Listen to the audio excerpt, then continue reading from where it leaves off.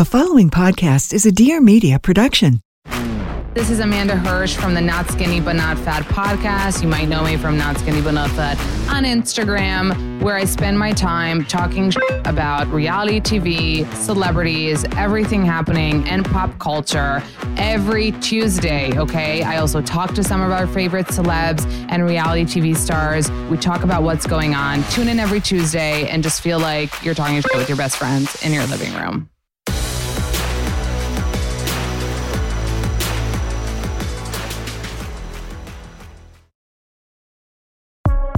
I'm Dr. Deepika Chopra, the Optimism Doctor, and this is Looking Up, a place where you can expect to find raw, transparent storytelling.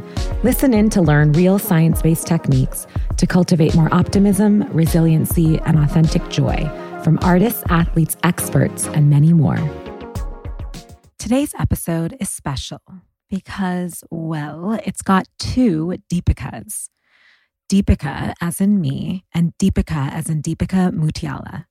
She is a South Asian beauty entrepreneur, businesswoman, and the founder of Live Tinted, a multicultural community all about beauty and culture. Deepika launched Live Tinted in 2018 as an inclusive digital community that explores beauty for every shade in between.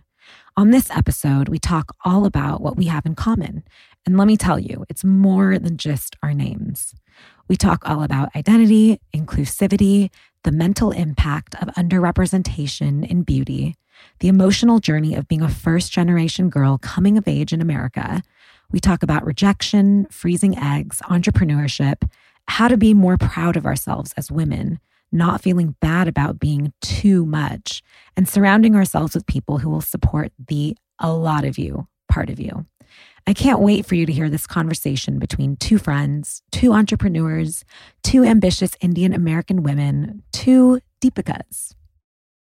How I start the Looking Up podcast is with this little intro section that I actually like to call Looking In. And it's just a series of short, very short, rapid fire style questions. Don't think too much about it. Just the first thing that comes to your mind. Cool. All right. Deepika, has there been a book that you have read that has actually changed the way in which you live your life? And if so, please share.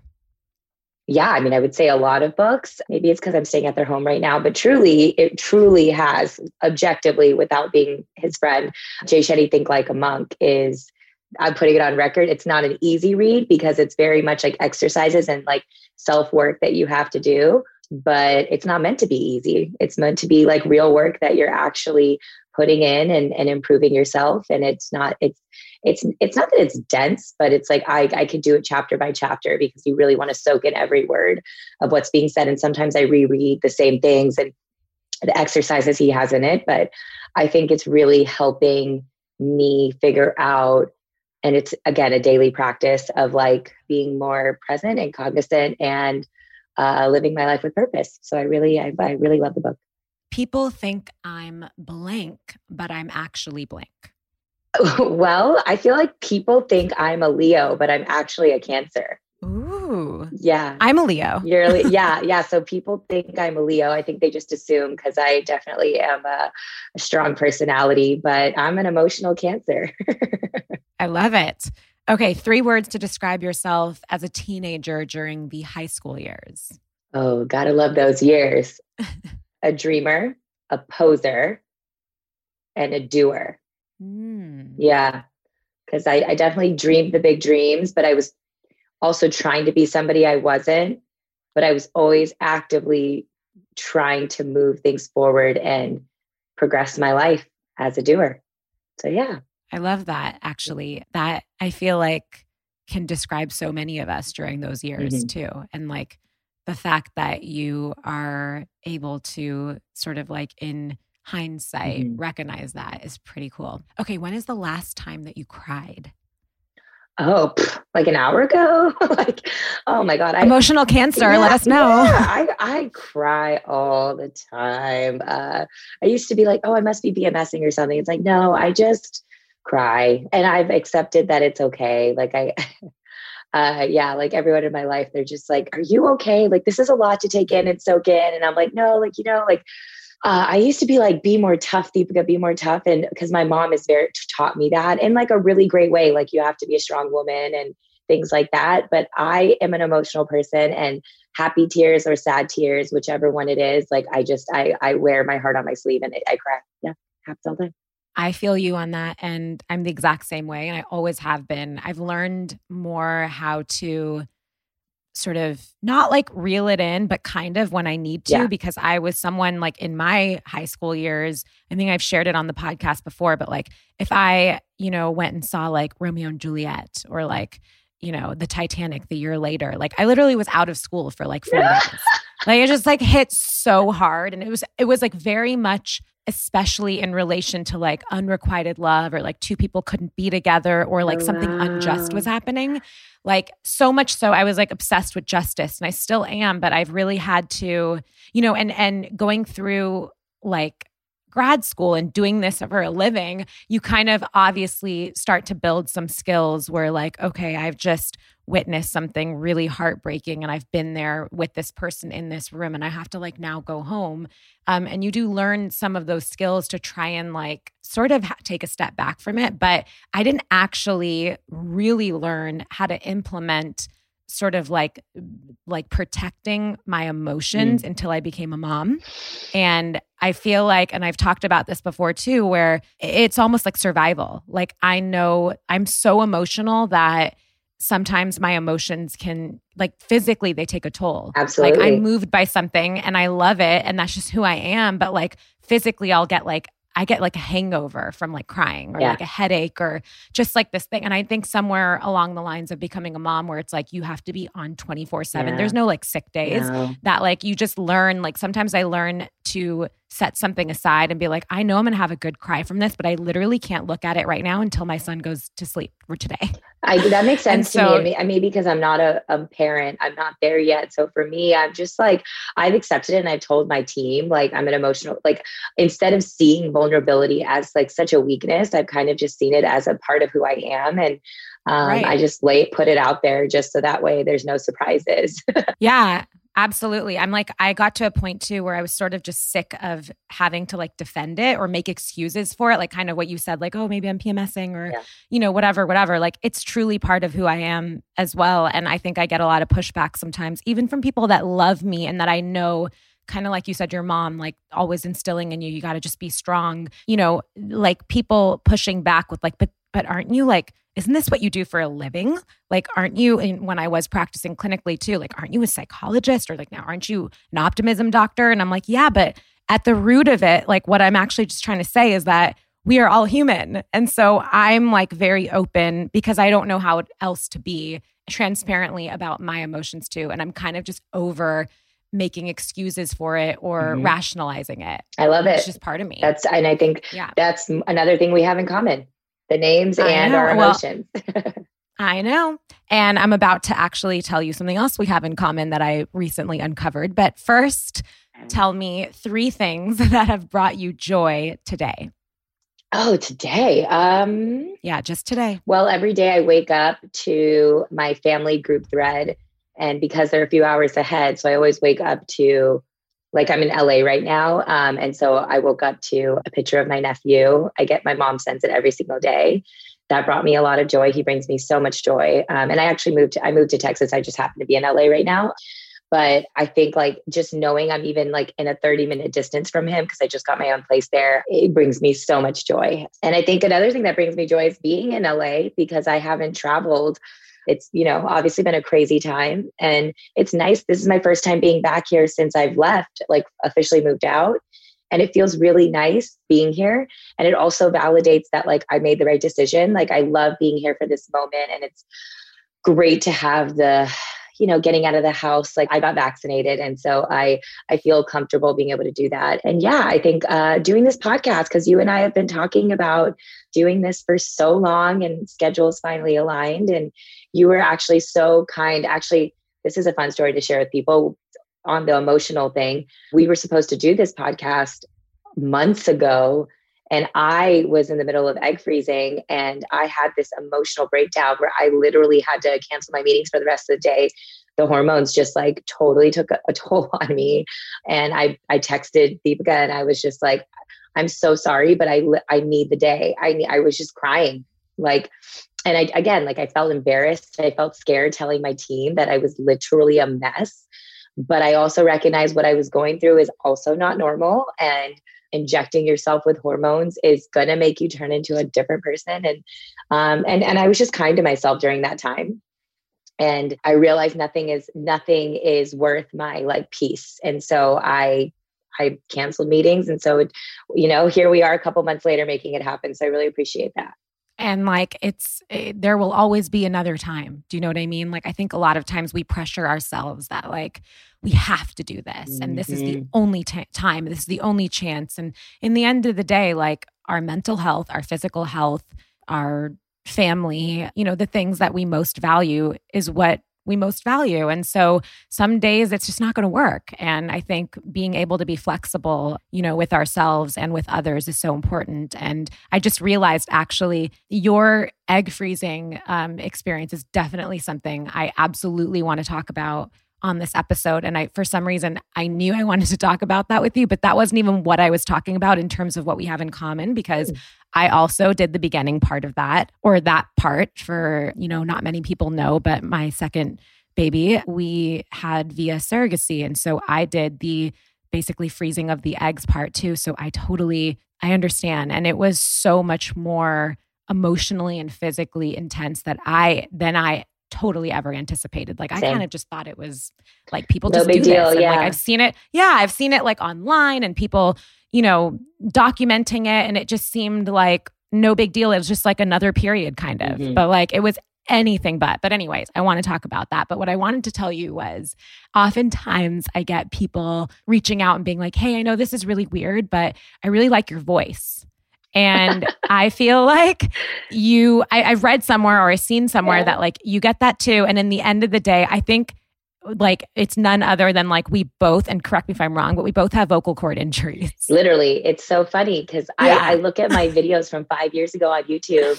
I had a completely different voice, and it's all from overusage. Like I talk too much. And so that's exactly me too. So it's so crazy that we also have that in common. I went from having like a hemorrhaged vocal cord to when I was really, my first pregnancy, I carried my son Jag, and I was so ill that I had something called hyperemesis gravidarum, and I threw up like 35 times a day, and it like further damaged my vocal cords.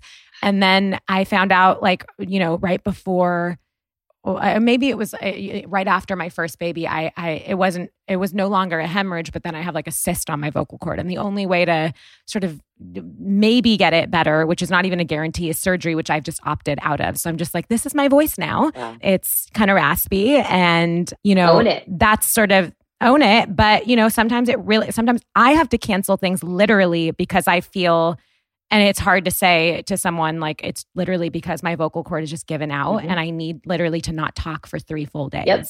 And I like that's hard with having babies. And the careers that we have. And I know that I can set aside that. I just have to, even if it's tough, but I can't not talk to my children for 3 days. So I just have to like, sometimes I've canceled things literally because I'm like, I have no voice. I've woken up in the morning with nothing there. And it's frustrating. It's so frustrating. Totally. But anyway, we have that in common too. I'm bummed that you left LA right when we sort of kind of got in touch, but that's okay because now I've also learned that everything can be done remotely. And that like exactly that. And like I also realize now, now that things are slowly picking back up and life is getting back to normal, that everything is a flight away. And I feel like my biggest joy comes from being close to my family at this point in my life. Who knows? My friends were asking me if I could see myself coming back to LA. The answer is yes, for sure. But at this moment in life, it feels right to be in Texas. Yeah. Honestly, if my family wasn't here and I wasn't from here, especially over this last year, I would have gone anywhere that they were. Like I couldn't have done, my parents moved in with us. We moved in with them for 2 months. Then they moved in with us when our second baby was born because we are both 2 full-time working parents in the middle of this, like so many people out there with no school or help or, babysitting or nanny, like nothing. We kept it really like nobody came in and out of our house. And so we needed, literally we couldn't have a job or work through whatever we were doing without my parents physically moving in here with us, which was such a blessing. And I'm also a homebody. So I was one of those kids that like would call my mom at like 9 p.m. at a sleepover and be like, Mom, that's so funny.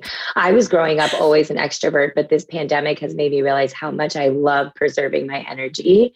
And a part of it does go back to like the overusage of my voice and how much I talk. And so I actually realized I love sitting in silence.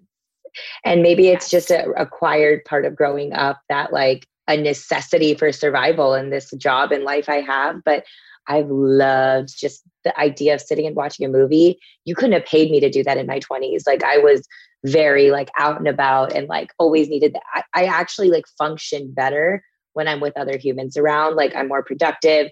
If no one's around, then I just want to lay. So I remember when I first got like an assistant, part of the reason was, I started as an intern. Part of the reason when I was first starting my career as like a creator and stuff, I got an intern because just the energy of someone being there made me work that much harder. It was weird. I don't know. Interesting. Yeah, no, that makes sense. I'm that person that I will always rather like stay home and like watch a movie. But then when I go out and I'm out, I'm like, I'm very much like, I can't leave. Well, if I had your husband and your kids, I would want to be home all the time too.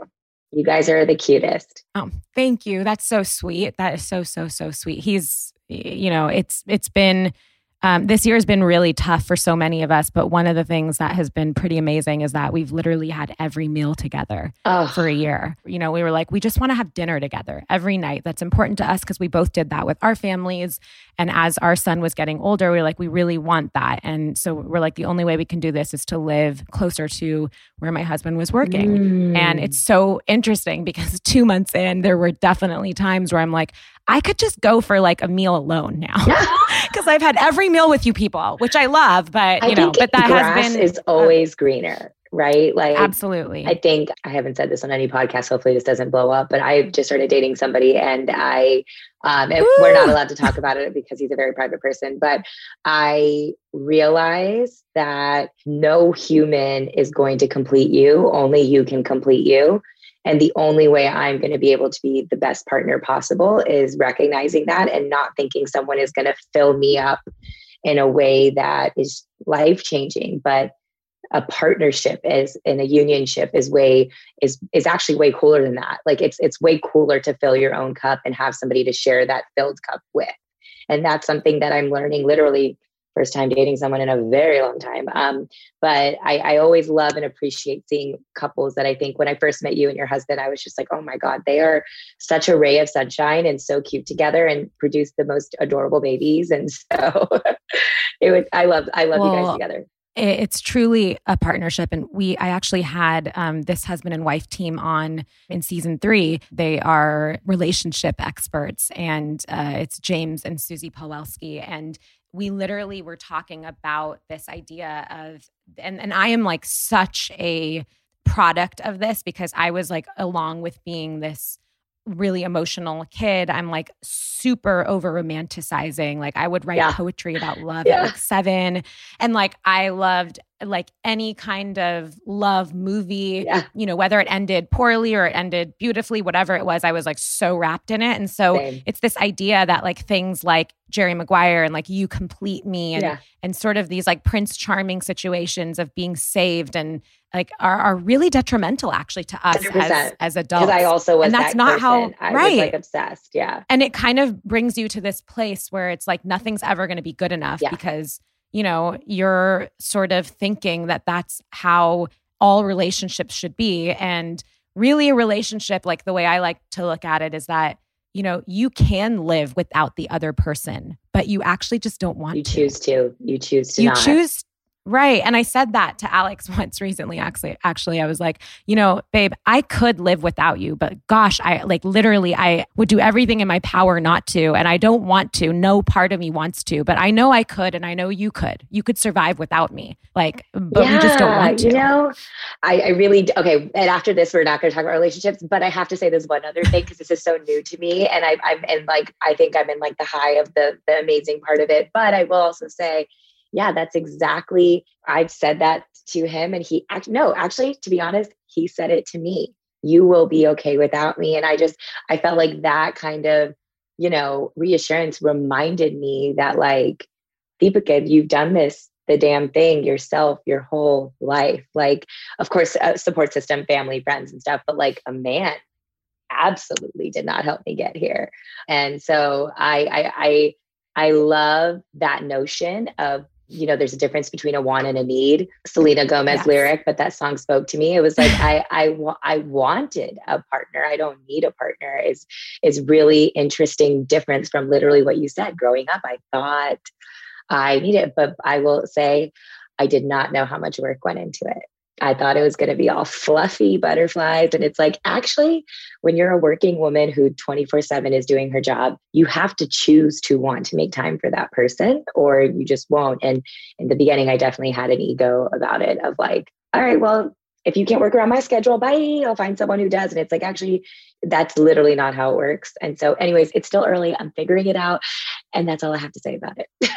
I don't want to jinx anything. Well, I love that. No, I love that. And I'm so happy for you, regardless of anything about it, just that you are in the place that you are in right now. I'm learning so much about myself, right? Yeah, because a relationship is also a mirror. It's like a mirror. And so much of it is about that. And I think another huge part of it, not that this, we're skewing into relationships in this episode, which is totally fine, but that's okay, because I love that. But, it's this idea that we like enjoy who we're with and we appreciate who they are, but we really also have to hold the space and be curious about how they will grow and how they will change, because like they're not going to always stay the same, and neither are you. And I think that's a really big mistake that so many of us make in relationships when people start to grow and evolve, and we try to put a lid on that. Well, how can you not, right? I'm 31 years old. There's no kids involved, like career shifts and families, changing cities and all these things. Of course you're going to evolve. And so that's an interesting thing to think about. I'm always thinking about how I'm going to grow and evolve, but I haven't thought about the lens of how is my partner going to grow and evolve. It's interesting. Yeah. That's something that I've really learned being in this relationship in particular. And I think that, I was never one of those women, not that there's anything wrong with that. I actually thought there was something wrong with me, that I wasn't someone that was walking around kind of like really, really, really jonesing to have children. Mm-hmm. I knew I wanted to. I wasn't also walking around thinking I don't want to. I just like, I knew I wanted to, but it wasn't like this thing that was like ticking inside of me. And I also wasn't like, I had never changed a diaper before I had my own children. I think I was scared that I was lacking something maternal. I loved children, but I wasn't that woman that would jump into a room when there was a baby and just pick them up. I was actually a little more like timid. But when I met Alex, my husband, we were dating for a little bit. It was the first time ever. It was so specific. And I remember like the moment being like, oh my gosh, like I want to have this man's babies. Well, the world is so happy that you did, because they're just stunning. Well, they're very, very cute and sweet, and also a lot. But that reminds me of something that I saw that was on one of your posts, and it said, I require a lot, and that's okay, because I also give a lot. And you sort of were like, who are all my a lot people out there? And I wonder if you can talk a little bit about that, because I think that's really important. Yeah. I think my whole life, I've been told I'm a lot, from dudes in my life to colleagues in my life to friends to family, less so family, to be honest. I think they've always embraced and loved that part of me and thought it was really cool. But mainly guys, I've heard like, you're a lot, or your life is a lot, and in a very negative connotation behind it. And I have sort of had to flip, because I remember first time hearing that from a man, and it really rocked me. And I was like, whoa, am I just going to be am I just too much for any guy? Am I just going to be lonely? Like I went through all these emotions of like flashing forward to being 50 and alone and reaching all my career goals, but being alone. And I know, at least for me, like you said, nothing wrong with people who don't. I know for me, I want a family. I know how important that is to me, but I'm not craving it this second in my life. I have incredible family around me and a new nephew and amazing friends and a support system that like, I wasn't craving this idea of having a child tomorrow. And just literally just like you have more in common. And then, but that really messed with me. And I've through my therapist conversations, it's completely switched in my brain to see it as my superpower. Like, yes, I'm a lot. And yes, sometimes the way that my work ethic can be seen as intense, overbearing, and I guess for all intents and purposes, a lot. But in the same vein, that same kind of passion I give to my job, I will give to my future family. So if a man sees those kinds of characteristics of me being, dedicated, like when I think about, the characteristics you want for a family, like that same dedication I have to my work will translate into my future family. So if you think that me being a lot is a negative thing, then you're not the right partner for me, because I actually see that as my superpower. I think me being a lot is something that's really incredible and has gotten me to where I am today. And so that shift has really helped me sort of see what I thought were weaknesses as strengths. And I think it's really important for women out there to hear that, because I think a lot of ambitious women get told that they're a lot. And if a man did the same thing, he would be just going about his life. But a woman, he would be desirable because he would be a go-getter, and he would be someone that a woman would see, or, people would see as a good provider. And sort of someone that could make shit happen. So he would be like attractive. So what happens when the woman is the provider and the man isn't? Then are you going to be there to emotionally support me? Are you going to it's a very interesting, I guess, situation to be in, to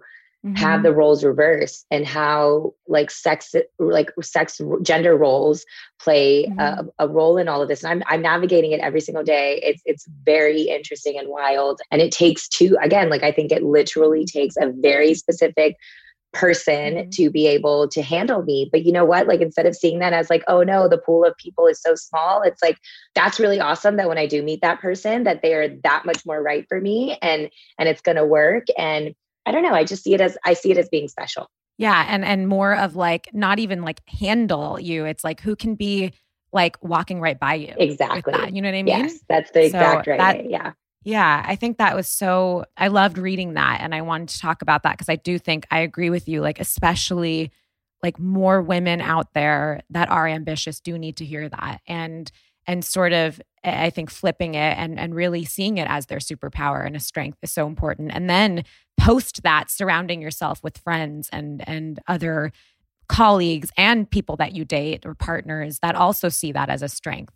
I hope so. I just think that we always think like being 150% is such a negative thing, but I will give that same 150% to my future husband, my future children. And I do give it to my family and friends. And so you choose, it's a choice you have to make every day. Absolutely. You also said something that I thought, you were sharing sort of about, why, or before you started Live Tinted, which I really want to know more about. I'm sure a lot of people listening are familiar with Live Tinted, but I'm sure a lot of people aren't. Yeah, and so I want them to hear about why you started Live Tinted, what exactly you felt the strong need was, but also you said something, and I love these type of stories where, you applied for a job at a big beauty company and they basically told you no, and that you were not a strong enough marketer. And then you flipped it around some years later and you started your own beauty brand, and you are the head of marketing now and doing super well. And so you sort of talk about this idea that rejection can be looked at as redirection. Absolutely. And I would love for you to talk about that. Yeah. And to be honest, I just experienced it again this last month. Like I've now gotten better that Q1, Q2, Q3, Q4, like creating very concrete, specific measurable goals, because otherwise there's a million things you could do. And then you're all of a sudden don't know where to focus. So I had 3 very specific goals for Q1. And one of them was rejected, but opened up another door. And I want to say what it is, but it's going to come out in the next few months. But the point of it is that I've now, it doesn't go away. This idea of rejection, redirection, like you're going to consistently experience rejection throughout your career and throughout your life. And I think, again, it has this negative connotation to it. And I think, how can we flip it to have the reality of as a lesson learned? It's actually like a protection happening, a redirection happening, and it's necessary. And to be honest, like it took me so many conversations with mentors to be okay with the fact that they said no. And I was like, what? Like, this was the plan. I was meant to work at that beauty company that told me out of college that I wasn't a strong enough marketer. I was going to go to business school and I was going to start my own brand. I always wanted to start my own beauty brand. When they told me no, I was like, well, what happens to the plan? The plan got redirected, and it led me to this whole world of a viral video that created a whole audience, that created a whole movement, that launched our first product. And so I feel like I'm a complete case study to the idea that rejection is absolutely redirection and your own protection. And I fully believe that. And then the fact that just this few months of my life, I'm experiencing it again. And it's like 10 years later with my own beauty brand, experiencing that rejection. I actually have just changed the framework again through many conversations. It really hurt in the beginning. I definitely cried and I had a whole thing. Just to be clear, like I think that's okay to like feel the feels. And then I like woke up and I just like put my like little imaginary cape on and I was like, well, now what? What's the game plan? What is the move? We got to keep going. It's not an option to not. And by the way, that's not the only option. There's plenty of others, and there's probably a bigger reason as to why this didn't happen. And I already feel like it's all like I already feel like it already happened for a reason, and it's pretty awesome. And I just think it's really important for people to realize out there that it is always going to feel like it hurts, and it's always going to feel like a dagger and like, oh my gosh, what are you going to do? What's going to happen? And it's like, there isn't a person I've met, the most successful to billionaires to the most, the biggest thought leaders in the world, the ones that I've met, to people who are just starting their journey, that don't feel that same insecurity. It doesn't go away. It goes into a different stage, like for sure. Like, like I think like when you have kids, you're less like, I actually told my family this when I was heartbroken about this rejection. I was broken. And I remember telling them I have to find a happiness outside of my job, because when this one thing went wrong, it broke me. And I realized that like, if I had a family, if I had a kid, if I had these other things that lit me up, maybe that wouldn't have hurt as bad. So I think those evolve through life and time and stages of life. And I'm so curious to hear your opinion on it. It's like, I now, you got to get out of that funk to realize like, oh my God, this complete other opportunity opened up, and actually the right one in a bigger way than I had expected. The first one, just for honestly vanity and ego reasons, thought that this was the right path for us. And now I'm just so excited about the new door. I just think it's important for people to hear that, because I think some people see what they see on social media and think people have it all together. And it's like, I don't care who you are. Everyone is figuring out life no matter what. Yeah, absolutely. And literally everything that you're talking about right now in this whole example is like, this is the core of resiliency. And when I talk about optimism, I people have heard me say it 100 times. Maybe they're sick of it at this point, but optimism is not about positivity. Optimism is about resiliency. And this idea that, working through something that was a struggle or less than ideal or didn't go the way that you had planned it to go, and moving forward through it and being open and curious as to like what you will learn from it or what new door might open, that's all resiliency. And I think like when you say, maybe if I had a family or something else that filled my cup, children, or maybe that would make the blows easier. And I just want to tell you that, like rejection is something that is very, very, very difficult for all humans, because it's something that we are not necessarily born with being programmed to experience as an adult as we grow through. As children, it's interesting. As babies, we're used to, you cry, you're supposed to, cry when you're hungry or your diaper's dirty or you're cold or whatever that is. And your caretaker is supposed to fulfill what that is. And it just happens. And we don't feel bad about it as kids. We ask for what we need.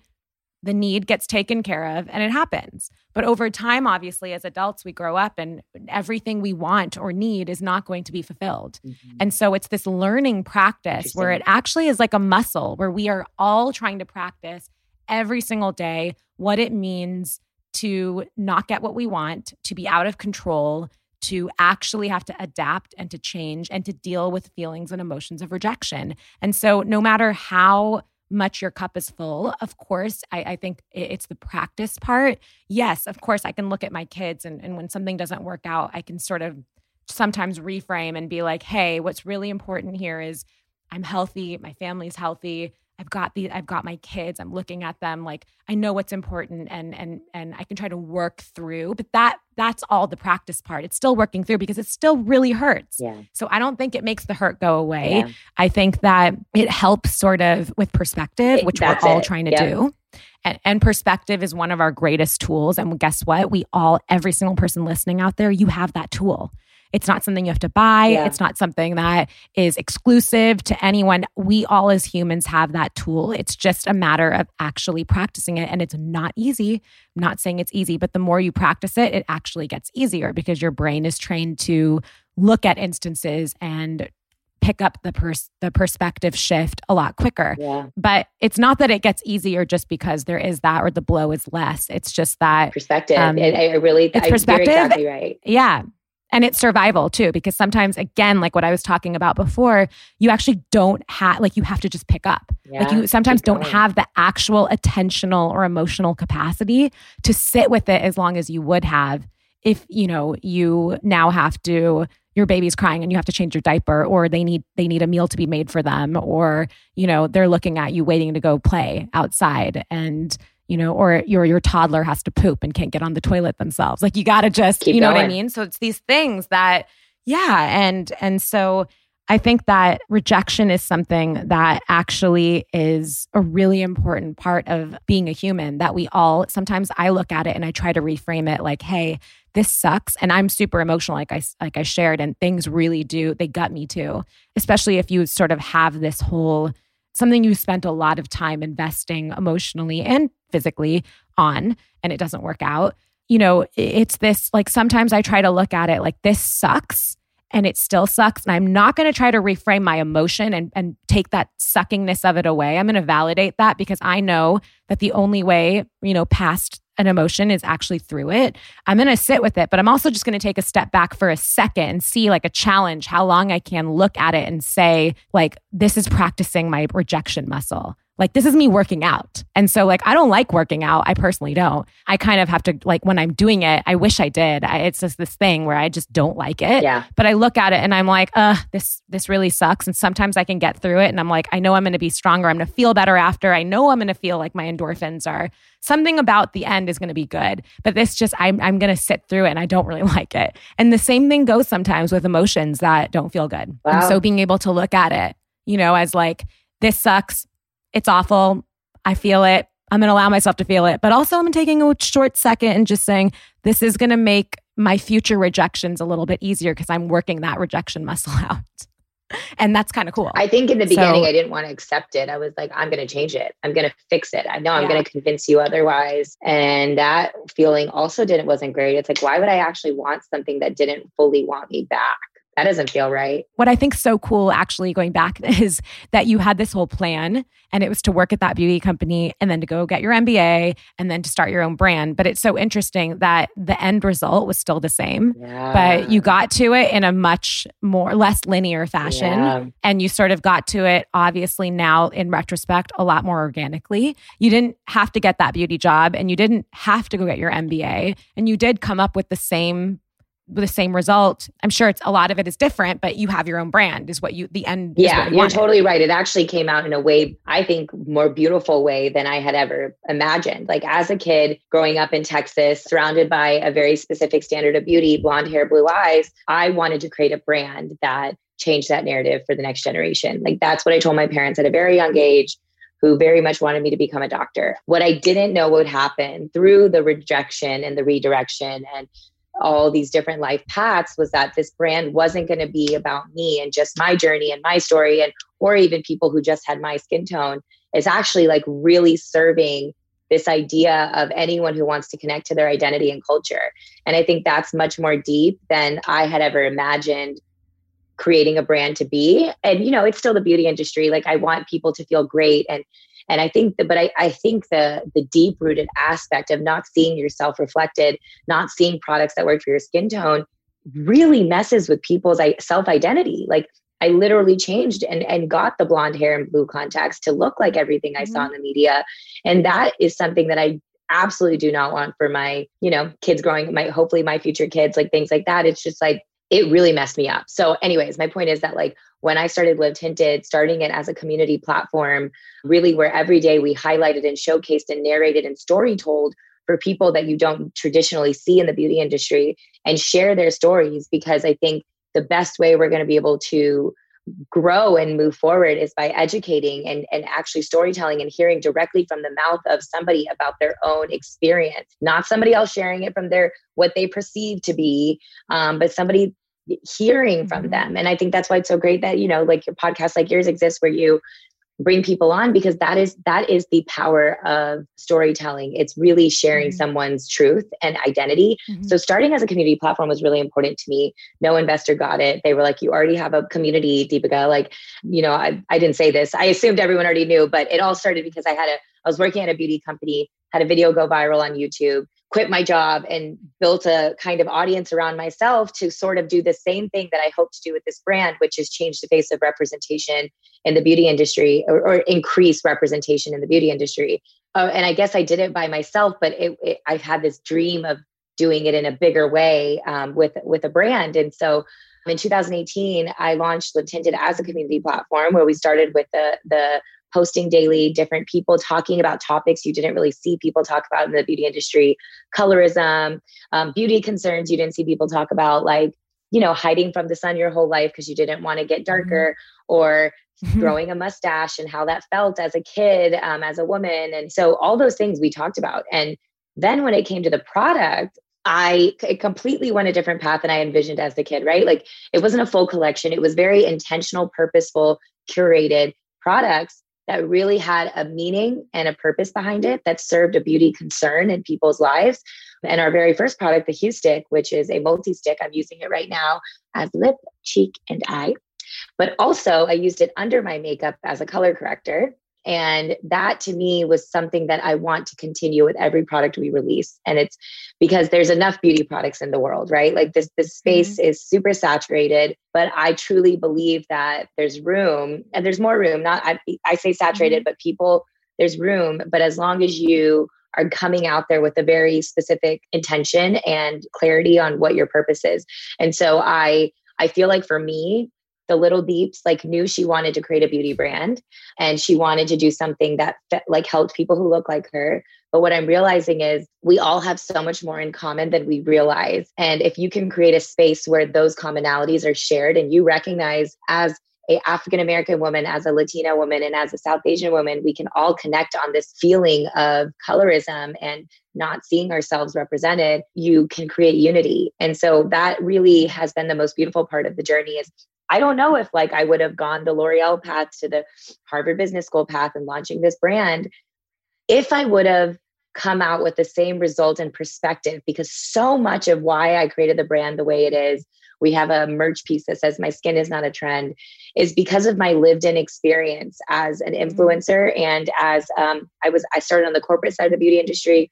I then became a beauty influencer. I got every beauty brand sending me products. I was in every brand campaign as the token brown girl. I wanted all of that.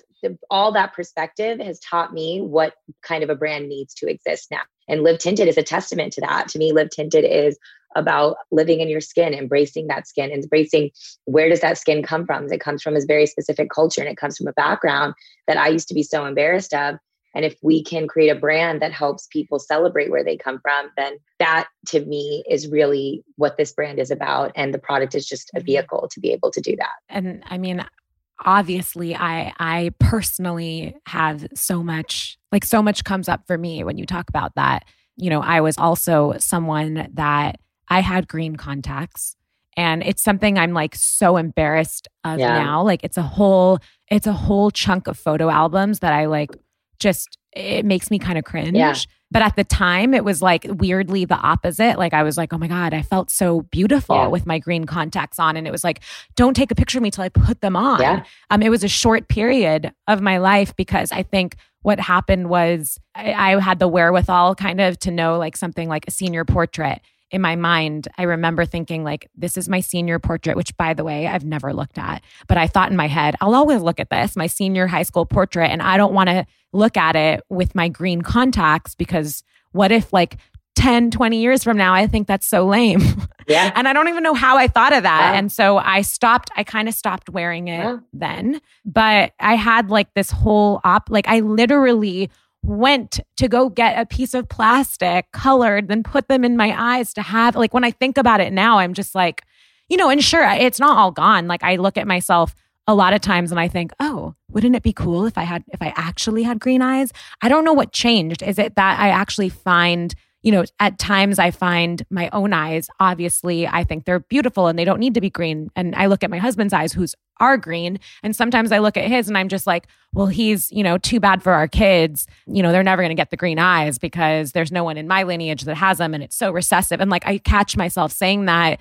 And like, but then I'm sort of like, that's okay for me to say that. I'm trying to give but it's this whole toggle where I'm like, just because I don't wear them anymore, it doesn't mean that there's still not a lot of that messed up stuff in the background. Totally. Yeah. And you're so right that like partly, and the majority of it is because, I got like YM magazines all the time and 17 and, the Delia catalogs and all this stuff. And there wasn't anyone that looked like me. And I did go to the makeup counter and I remember now, like it's all flashing back, them being like, well, try this. And it obviously was not right for my skin color. And like, well, you're just too hard. Like you just don't fit any of these. So like we'll mix. So like I also had to pay for like 4 different things just to get my skin color. And I was kind of like a hard case. Like, why did I have to be a hard case? And that feeling, and I don't think I've shared this before, but, when I was growing up also in middle school, it was very unbecoming and not attractive to have full lips. It's different than now the trend, but like I always had very full lips. And, I would get, the boys in class like saying these things like DSL and these things I didn't even know what they meant at the time because I was super sheltered. Yeah. And I just knew it wasn't good, whatever it was. And so I remember asking my nani, who's my grandma, for people that don't know, nani is grandma in Hindi. And my mom wouldn't let me wear makeup. It was like not allowed. So I begged my grandma, who was like the cool one. And I said, take me to the prescriptives counter. And I asked the woman and I said, how can you make my lips look smaller? And they literally put like foundation on my lips and lip line. It looked ridiculous. But like, I feel so bad thinking back to that little kid who felt like the hard case and also just like wanted something about her face that wasn't deemed attractive to be made smaller. And I think that representation is so key. What's cool is that all those things that we were so insecure about growing up are now, to me, the things that make me stand out in the industry that we're in. And like, I now am like, I love my big South Indian eyes. I love the fact that I have a skin tone that isn't represented because I can now serve as that representation for people who haven't seen themselves. And it's like, part of me thinks, is it that there needs to be a big shift? Which yes, I do think that, but a lot of it also just comes with growing up and getting comfortable in your own skin. And I think absolutely giving ourselves that grace is important and recognizing, sometimes you just don't realize it until just with time and wisdom and realizing like my big old eyebrows really are part of my identity. So I think like I used to be so hard on myself, but it's like, there's nothing wrong with wearing colored contacts even now if you want, but it's the intention behind it. It's like, when I was a kid, I did it because I literally wanted to be white 100%. Right. Versus now, if I wore it, it's like, the same way people dye their hair. It's like, it's like an accessory. You're changing things up. Which is like, do you, but it's more the deep rooted aspect of it that needs to shift. And I think it's going to take many generations to make it happen. I truly believe it can stop with our generation. I think our kids can grow up in a world where they are not seeing fair as the only standard of beauty that's beautiful. They see their unique characteristics as what's going to make them stand out. I really believe it. And I think it's these kinds of conversations that help make that happen. Yeah. I totally agree. And I think that that's such a key point also about coming into your own sort of skin. Even with my name, I remember when I was a kid, I would be so upset that my mom didn't just call me Jessica. Yeah. Like, why was my name Deepika? And everyone, like when a substitute teacher would come, I just knew they'd call off all the kids' names in class and then they'd just stare at their list for like a really long time with like a face that was just so perplexed. And before they could even say anything, I'd raise my hand and I'd be like, it's me. They wouldn't even try.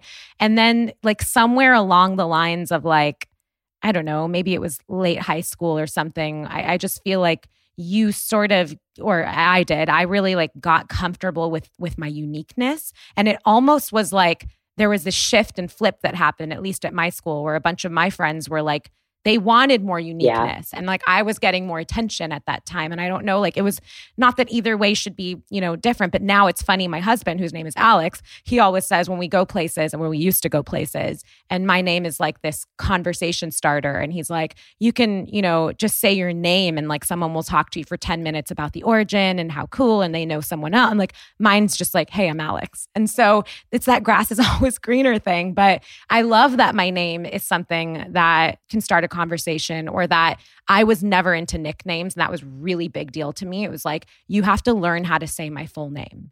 Like you can't just call me D, or whatever. Like I was like my name, like that was just something that was really important to me. I didn't have that perspective. That's awesome. If you like want to get to know me, then like you should be able to just say my name. Like it was like this really big thing. But I know, time's coming up. I just really wanted to talk to you about why you decided to freeze your eggs. And have you had any pushback about that? Was it a difficult decision? I know, partly I'm, just like you, I'm Indian background, and I did something that was very, first of all, out of the norm, I think generally, but definitely for my heritage, which was, I was not allowed to carry again. And it was a matter of life and death for me. And we went the surrogacy route. And that is just like very unheard of and not very much talked about. And so tell me a little bit, and that's another thing I just think is so empowering for especially women out there that are ambitious and that aren't going to settle, and they want, the choice. They want to have options and choices, but they may not be in a place right now where they're ready to have a child. So tell me about why you froze your eggs and how did that all go down? Yeah, in the beginning for me, it really wasn't emotional. It was more like a task I was trying to get done. I was like, okay, I'm 30 years old. I have no trajectory of having kids anytime soon. And I want to have them for sure in my life. And so it was an insurance policy. I didn't think it was going to be this emotional roller coaster that it turned into being. I documented it all for my YouTube channel and the journey because I felt like literally what you said is so real. It is a taboo generally, but within our culture, it is like unheard of. And so I don't know. I think at this point in my career, I have no like filter or guard or worry about what people think, who my parents are supportive. That's what matters to me. And that the rest of the world, it doesn't matter. I know that there's somebody out there I can impact with my narrative and my story. So I did it. I really, truly was kind of what you said earlier was truly the kind of the real, what kicked it off was like, I know I don't want them right now. And I don't feel guilty for that. That doesn't make me a bad person. That doesn't make me selfish. That doesn't make me not a woman or a full woman, which by the way, I had an uncle tell me, like, you've reached a certain level of success. Now it's time for you to focus on being a mother. And like to that, I say, who are you to dictate my timeline for when I want to live my life? Like, how dare you? Mm-hmm. There's nothing wrong with not wanting to have children. There's nothing wrong with having to need to go a non-conventional route to have children. And I think the more we normalize that, the more people are going to feel comfortable with themselves. And people are truly shunned for this in India. I mean, it is really scary to think about women's lives are miserable. Like men don't want them because of that. Right. Like what? I mean, that just blows my mind. So yeah, like it wasn't intentionally meant to be an emotional journey for me, but going through it, it was A, because of the hormones, and B, because I actually met someone while I was going through it. Again, I haven't shared that. So, oh God, wow. I feel like hopefully by the time this podcast comes out, I'm publicly talking about it, but I'm just protecting it because I care and it's new. And I think that's what made it really emotional for me because like I was doing this whole thing to like, but it's still an insurance policy. You never know where it's going to go. But I just think that I now feel so happy I did it. I love that I've created options for myself. I'm allowing myself to dictate when I make this choice for myself and my future family, rather than a timeline, an arbitrary timeline that's created for us without our own like say, you know, like, and I think the biggest thing I encourage people to do is just go, if you're thinking about having children, just go to your doctor and find out like where you are in your fertility, because I think that's the most, I wish at 28, 29, OBGYNs, when you went and got checkups, the doctor told me this. He was like, I wish OBGYNs did that when you just went for your regular checkup, to encourage people to check to see how fertile they are, because that in itself can help you make the decision of whether you should do your egg freezing or not. And a lot of times it's just that blood test. It's like it's the ACH blood test or an ultrasound where you can just see what the reserve is. Yeah, I remember. And I actually had an OBGYN that, I mean, I think I was engaged, but I actually had an OBGYN that like literally did that. Amazing. And I think like he was so tiptoey around it. Like, I don't want to offend you, you know, because it is something that I think some women would take as like, I don't know why, but like, it's fine, each their own. That needs to be normalized. That's crazy. Right. It needs to be normalized. And there's nothing wrong with like, he wasn't pushing me to like, you must. He was just like, if you want to, it's a good thing to check. You know, do you guys plan to?